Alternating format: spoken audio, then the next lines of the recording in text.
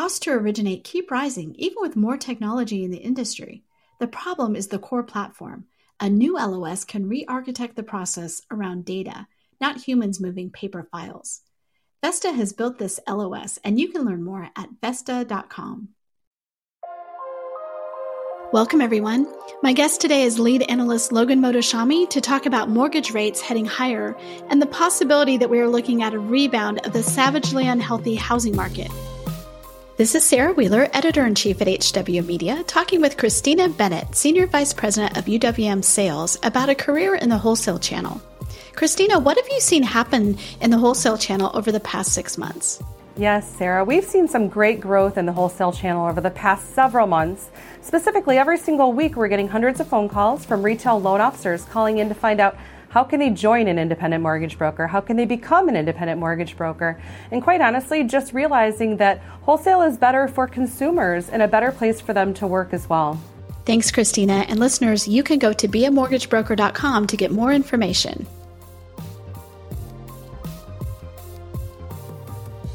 Logan, welcome back to the podcast. It is wonderful to be here.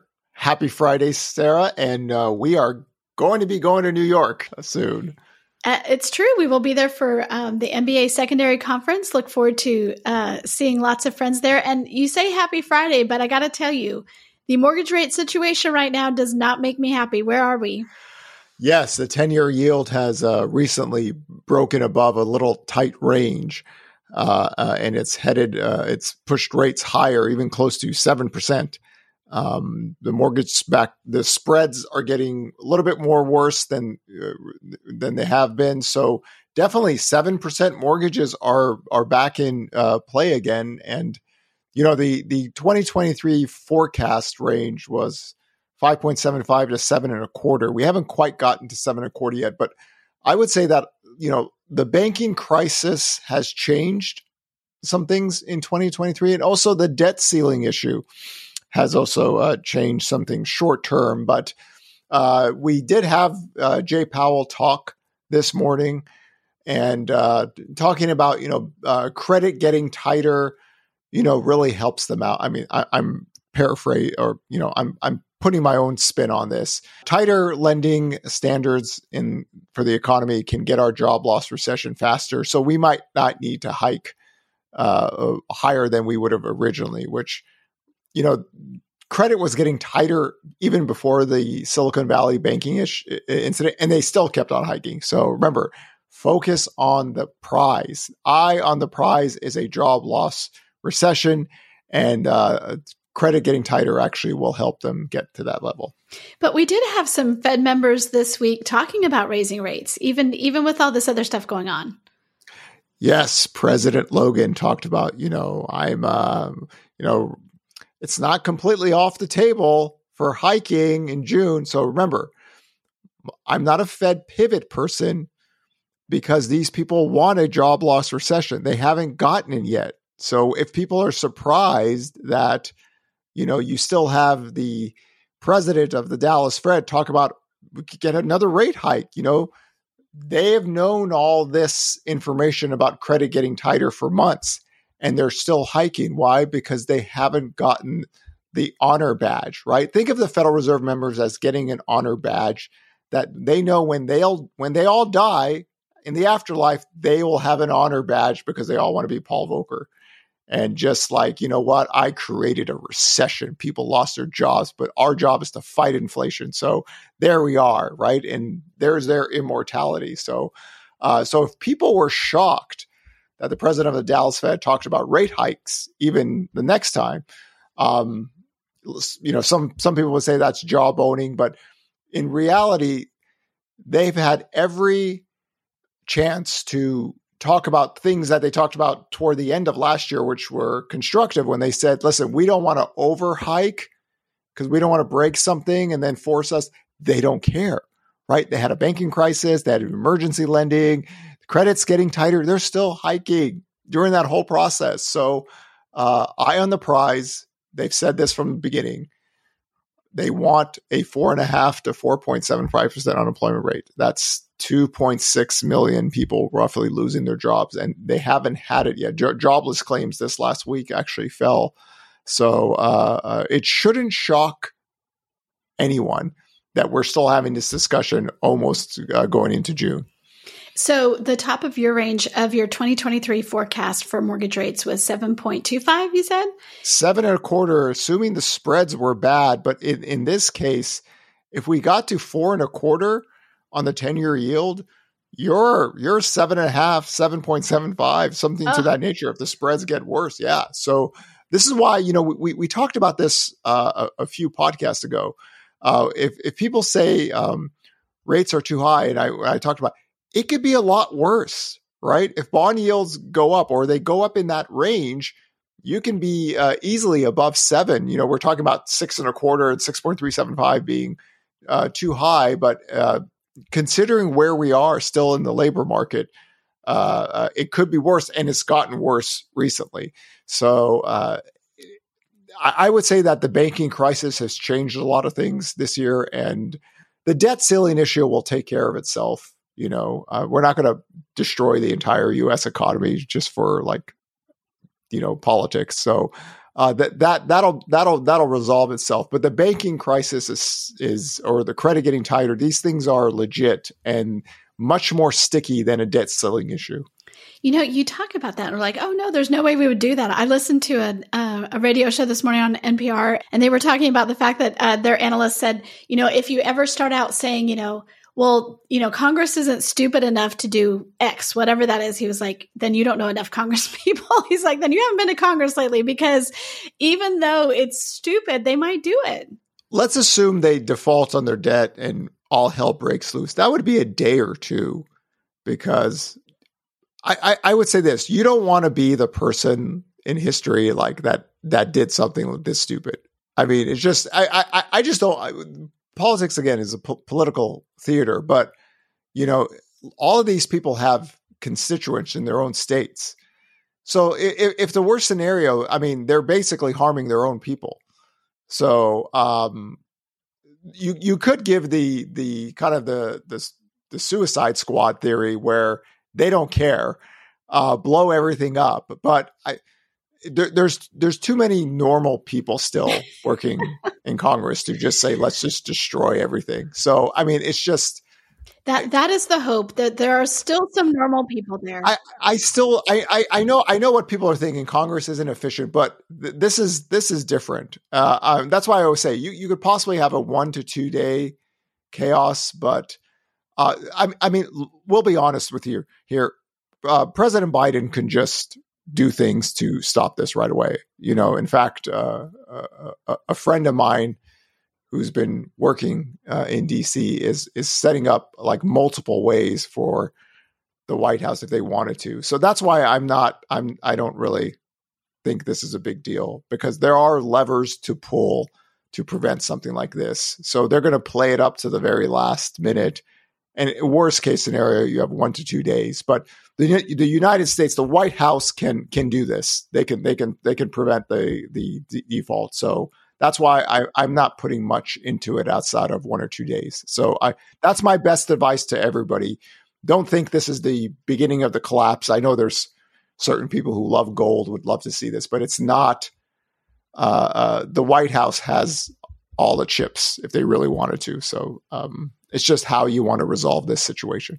So we have until June 1st for that to get resolved, and or a couple days afterwards, as you say. So mortgage rates might be going up until then. You think? Well, the 10-year yield fell today. Short-term rates have been rising. The 1-month bond yields had a really crazy last 6 weeks. But again, when I think of 2023, the 10-year yield is doing exactly what I thought it would do. So for me, it's not anything out of norm, but except the short term, we've broken above a little range, and that's pushed up rates. And again, to me, I think the banking crisis itself is more important, because that has been sticky. The spreads were getting a little bit better before the banking crisis happened, and after that, it hasn't. So I would put more weight on the banking crisis and the credit getting tighter than the debt default, because the White House has levers to pull, and they'll pull it, right? If need be. So I just wouldn't put much much value on the debt default and the collapse of the economy or anything like that. So I hate to be a Debbie Downer. I like to be positive. I like to focus on the positive. But today I do have to ask you, when the existing home sales report came out, you wrote a story about, are we seeing the unhealthy housing market coming back, the savagely unhealthy housing market coming back? What prompted that? For me, I'm just being consistent with what I've talked about. I'm a days on market person, and days on market, being in a teenager or under is never a good thing. I've always stressed this. That was the creation of the savagely unhealthy housing market came on February of 2022 because days on market were too low. Multiple bid percentages. Actually, I think we got up to the craziest stat is 75% of the market in early 2022 had multiple bids. That is not a good thing. That is not a good thing. So it was after March, even after the Fed said we need a housing reset, that rates started to go up, but rates are still high. We're here, and the days on market, I think as high as like 34 to 37 days. I'm using the NAR data, and now it's fallen back down to 22 days.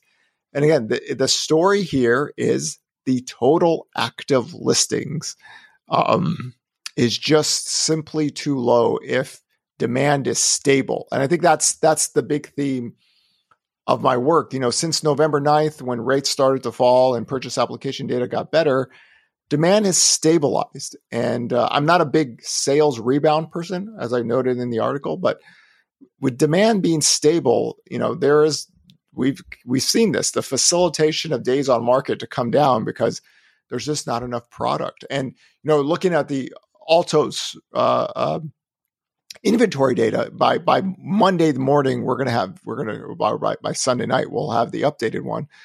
I mean, year to date inventory is still negative. We're not getting much traction. I mean, if we took 2022 out of the historical data lines, we're like at all-time low. So it's again, supply and demand economics.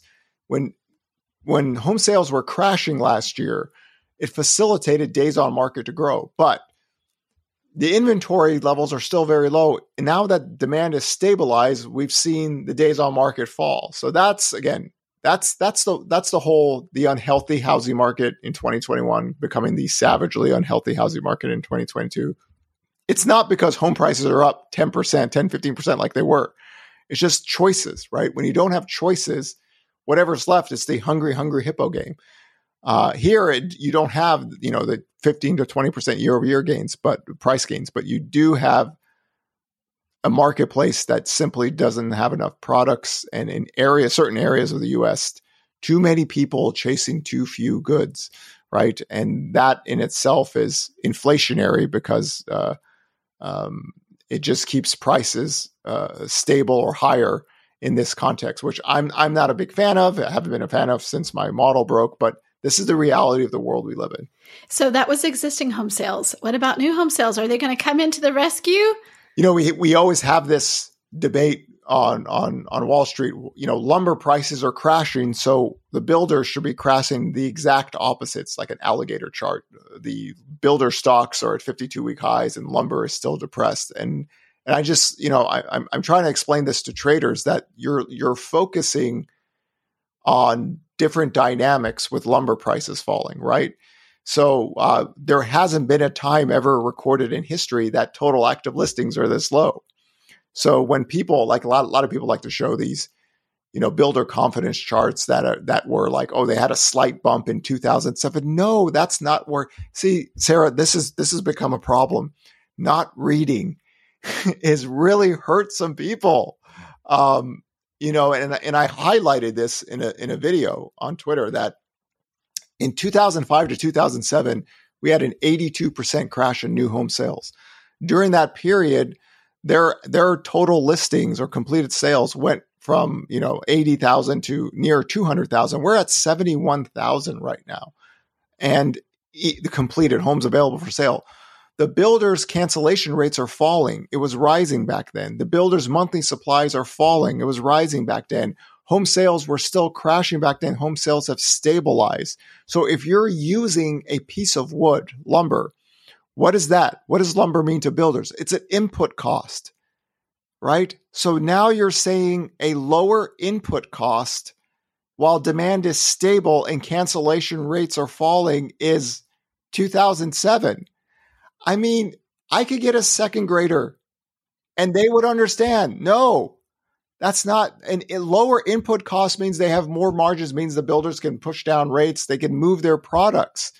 They front loaded a commodity and they didn't read about everything else. And that's the problem of not reading. When you don't read, you simply don't know that active listings are low and the builders are buying down. You just assume that one commodity controls the entire supply and demand demographic. That's just not how it works. So new home sales are just stabilizing. They're moving products. They're buying down rates. So their sales are, in theory, doing much better than the existing home sales. The existing home sales market has much different dynamics, the seller, buyer, backdrop versus a business that sells a home like a commodity. So with rising mortgage rates, as we see right now, that's what we saw last year with builder cancellations, right? Cancellations of contracts and things that were under. But I do think the difference now is that buyers know what they're getting into. I mean, they're not expecting 5%, it goes to 7%. I mean, even if it goes a little bit higher, they know what they're getting into now. They know the pocket size, but also the builders are just they're playing with different rules than the existing homes buyers. So imagine if the 10-year yield is at 2.75 and the mortgage spreads are normal. We have a high 4%, low 5% marketplace. That's what the builders are dealing with. They have the ability to bring rates lower. So give them credit. They're taking such advantage of this marketplace and they have their backlog and they're moving through it. They're efficient sellers. So I think a lot of people just didn't understand how the business model works for the builder. So at first it was a shock. They had high cancellation rates, but they don't want their products to start building up, because imagine all of a sudden everyone needing a price cut. They're seeing the next person, they need to move products. So they'll pull levers to do so. That's why I always say they are efficient sellers.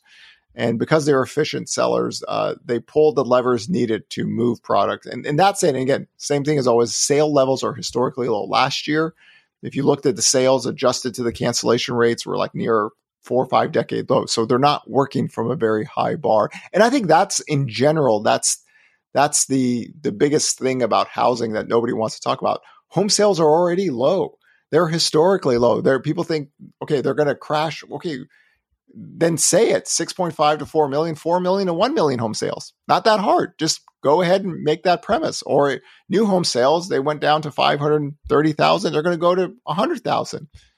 But if you're not going to say that and you're wondering, like, why aren't home sales even going lower? It's stabilizing itself. So, you and I often go on rants about people on social media, but I've seen some more rounds of like, I'm driving through builders developments and, it seems like it's stalled and there's like nobody here and it's like a ghost town. And it's like, I've lived for the last couple of years in new build environments and I see nothing like that. I mean, things are clipping along. I'm sure maybe the builders wish they were more, but when you have so little inventory, and they've been so careful, they are insulated in many ways from what these people seemingly think is going on. I've always said this. If anybody talks about housing and they don't forecast anything, don't listen to them. Like 99% of the things I see are lies and like crazy stuff.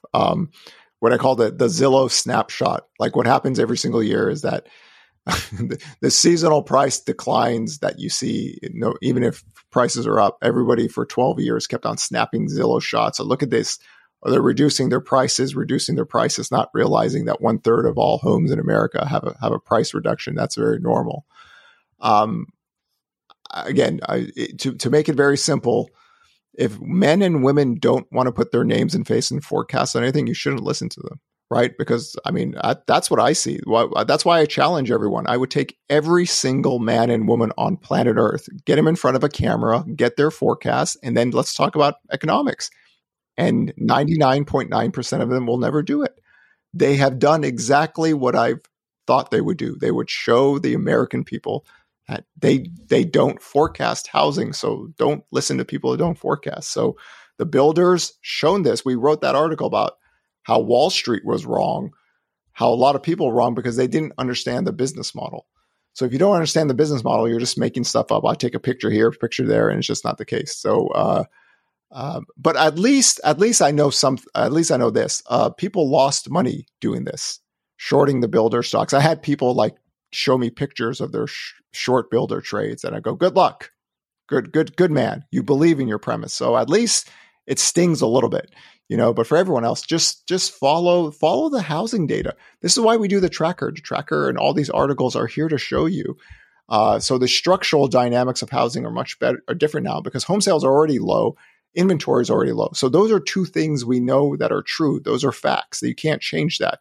So you just work off of the supply and demand economics of that for the builders, which is different than the existing home sales market. And I just think there's so much confusion because when you have people who aren't trained to talk about data, boy, they take it to some crazy place.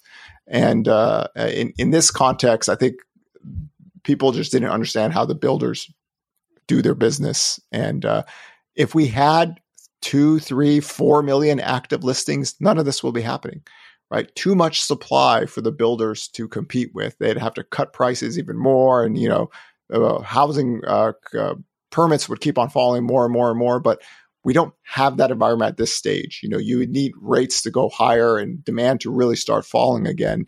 And then you have a working premise there, right? That's what I said. If home sales were still crashing like they were last year, you have a different ballgame. That hasn't happened since November 9th, 2022. So pivoting a little bit from the housing market, right, into the larger economic picture, we had the leading economic indicator report come out. Tell us, are we headed into a recession? What did it tell us? So it's interesting. If you look at the leading economic index from the Conference Board, it's deeply showing very late economic expansion data lines. That means that the recession should be coming very shortly.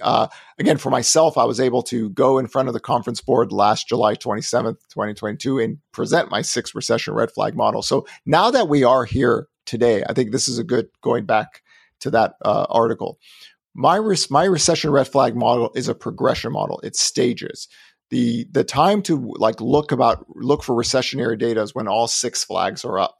So here we are. What are 2 things that could help the U.S. economy? Number 1, the growth rate of inflation could fall. That happened. Number 2, bond yields could fall. That could help housing. That happened, right?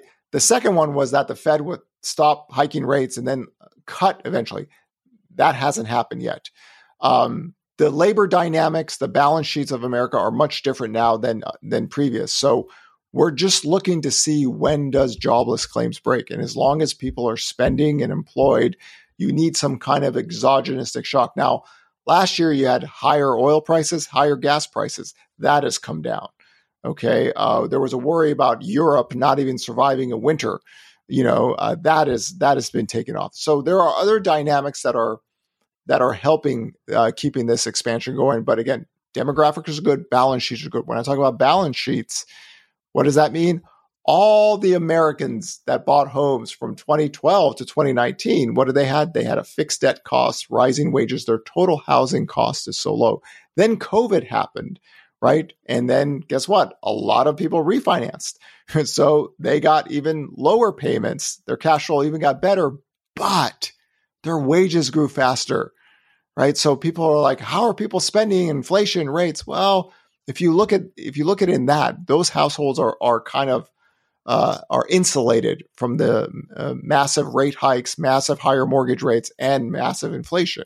So if you look at it in that way, you can see that they're doing better. The one thing that has happened for them is that their wages have gone up.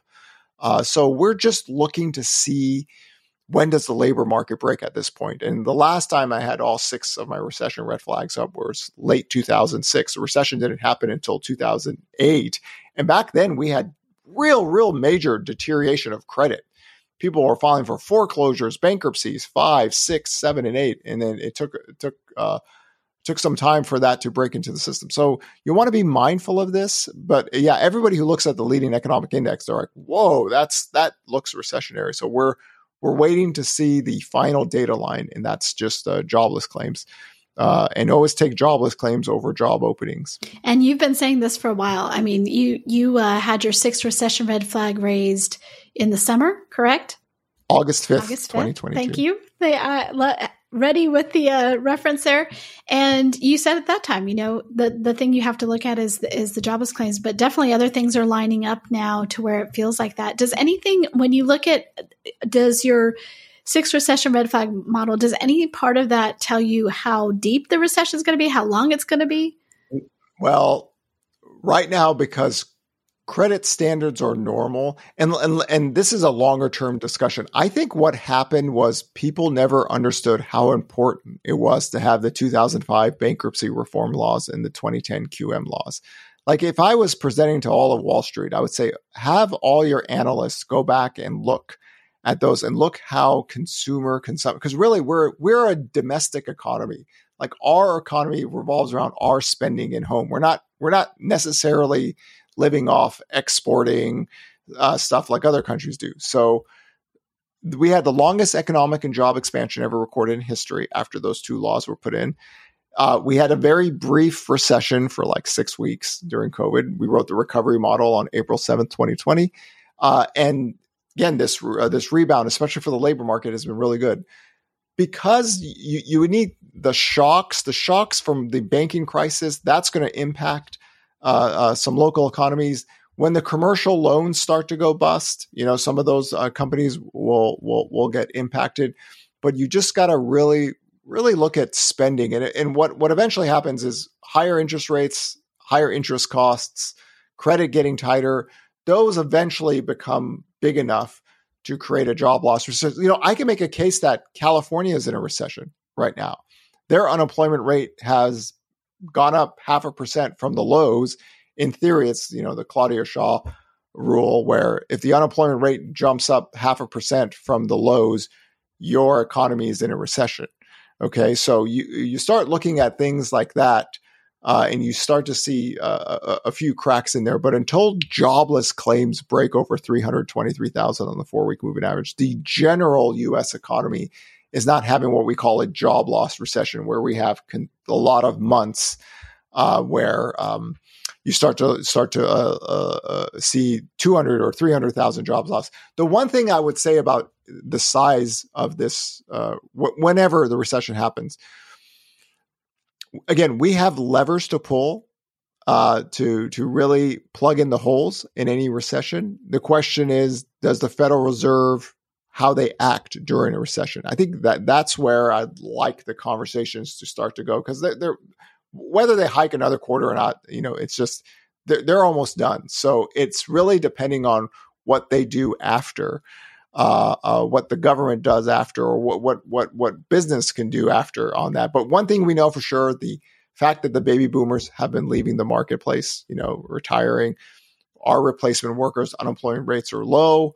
That dynamic doesn't change. The baby boomers don't get younger, right? Every year, more of them leave the workforce. So we just, this is the whole job openings, 10 million, right? The whole premise of us getting that high was that the labor dynamics are different now than they were, let's say, in 2008. Okay. I still have not forgotten that you called me a boomer. So we're going to put a pin in that. You've repented since then, but I'm not forgetting that. Sarah, there was a really good joke that I did on social media where there's all these people that tell me like, oh my God, nobody understands. All these baby boomers are going to die and they're going to flood the market. Why are people so ignorant? So then I said, okay, and I think this is a good lesson for everyone. This is what I would tell real estate agents and mortgage people to tell their clients or everyone else. Could you imagine you being a 29-year-old guy? You just got married, right? And your wife and you're planning on having kids, and you tell your wife, honey, the baby boomers are going to die. And when they die in 2035, they're going to flood the market with homes. And then we're going to get a deal, honey. We'll just sit and wait And that conversation isn't happening because older Americans, baby boomers, you're not a baby boomer, you're a Gen Xer, have this fascination with death and the silver tsunami and inventory, right? And this is what we call the silver tsunami. I've been dealing with the silver tsunami for, God, what's it now? It's, year 8. 26 to 30 million homes coming to the market starting in 2015. That didn't work well. So younger people don't think like older people. When younger people have sex, they have kids. So it's a whole different thing, right? Older people are just grumpy and they're like, oh yeah, these stupid kids don't realize we're all going to die and flood the house. People don't think that way. Young people don't think that way. They're not sitting there thinking, oh, if I just wait 15 years, like I did. People live their lives. They're happy people. They live their lives, right? You baby boomers, let it go, right? Just sail off. Sail off. It's the end, right? Just go gracefully, right? You don't have to start yelling at these people are stupid. Don't they realize we're all going to know? Nobody cares. So in that context of the conversation starts to, you start to go in a really weird place. And, talking about the NAR inventory, the NAR inventory is a little bit different than everyone else's. They capture these pending sales and they have everything in. So naturally their number is higher, but the year over year inventory increased. It went from like 1,030,000 to 1,040,000. That was it, right? And we just had the biggest collapse. And the silver tsunami was supposed to happen in 2015. That's when every baby boomer was 62 in 2008. And then starting from 2015 to 2025 was going to be the 10-year decade that all of them were going to sell their homes at once. And who knows what they were going to do, where they're going to live after that. That was the funny part.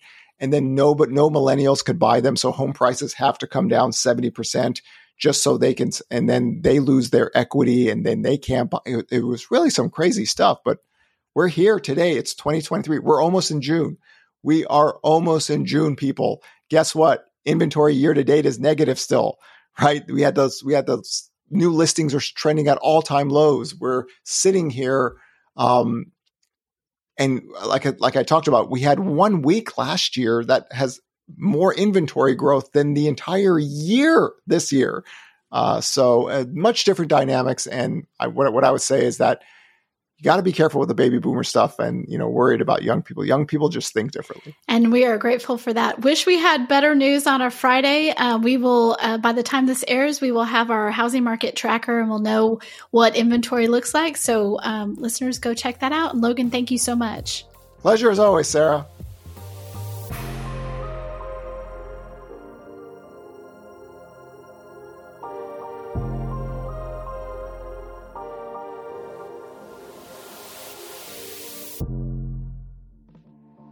Hi, I'm McKenna Clay, Events and Programs Specialist here at HW Media, and I wanted to invite you to our upcoming event this summer.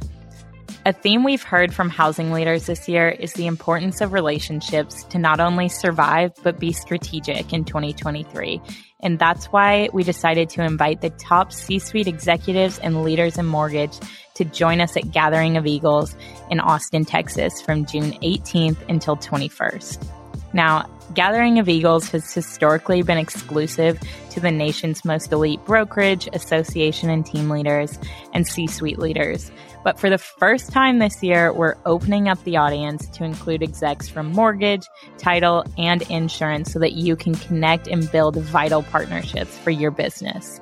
If you want to learn more, visit the events page on realtrends.com, and you can get registered today to come hang out with us in Austin.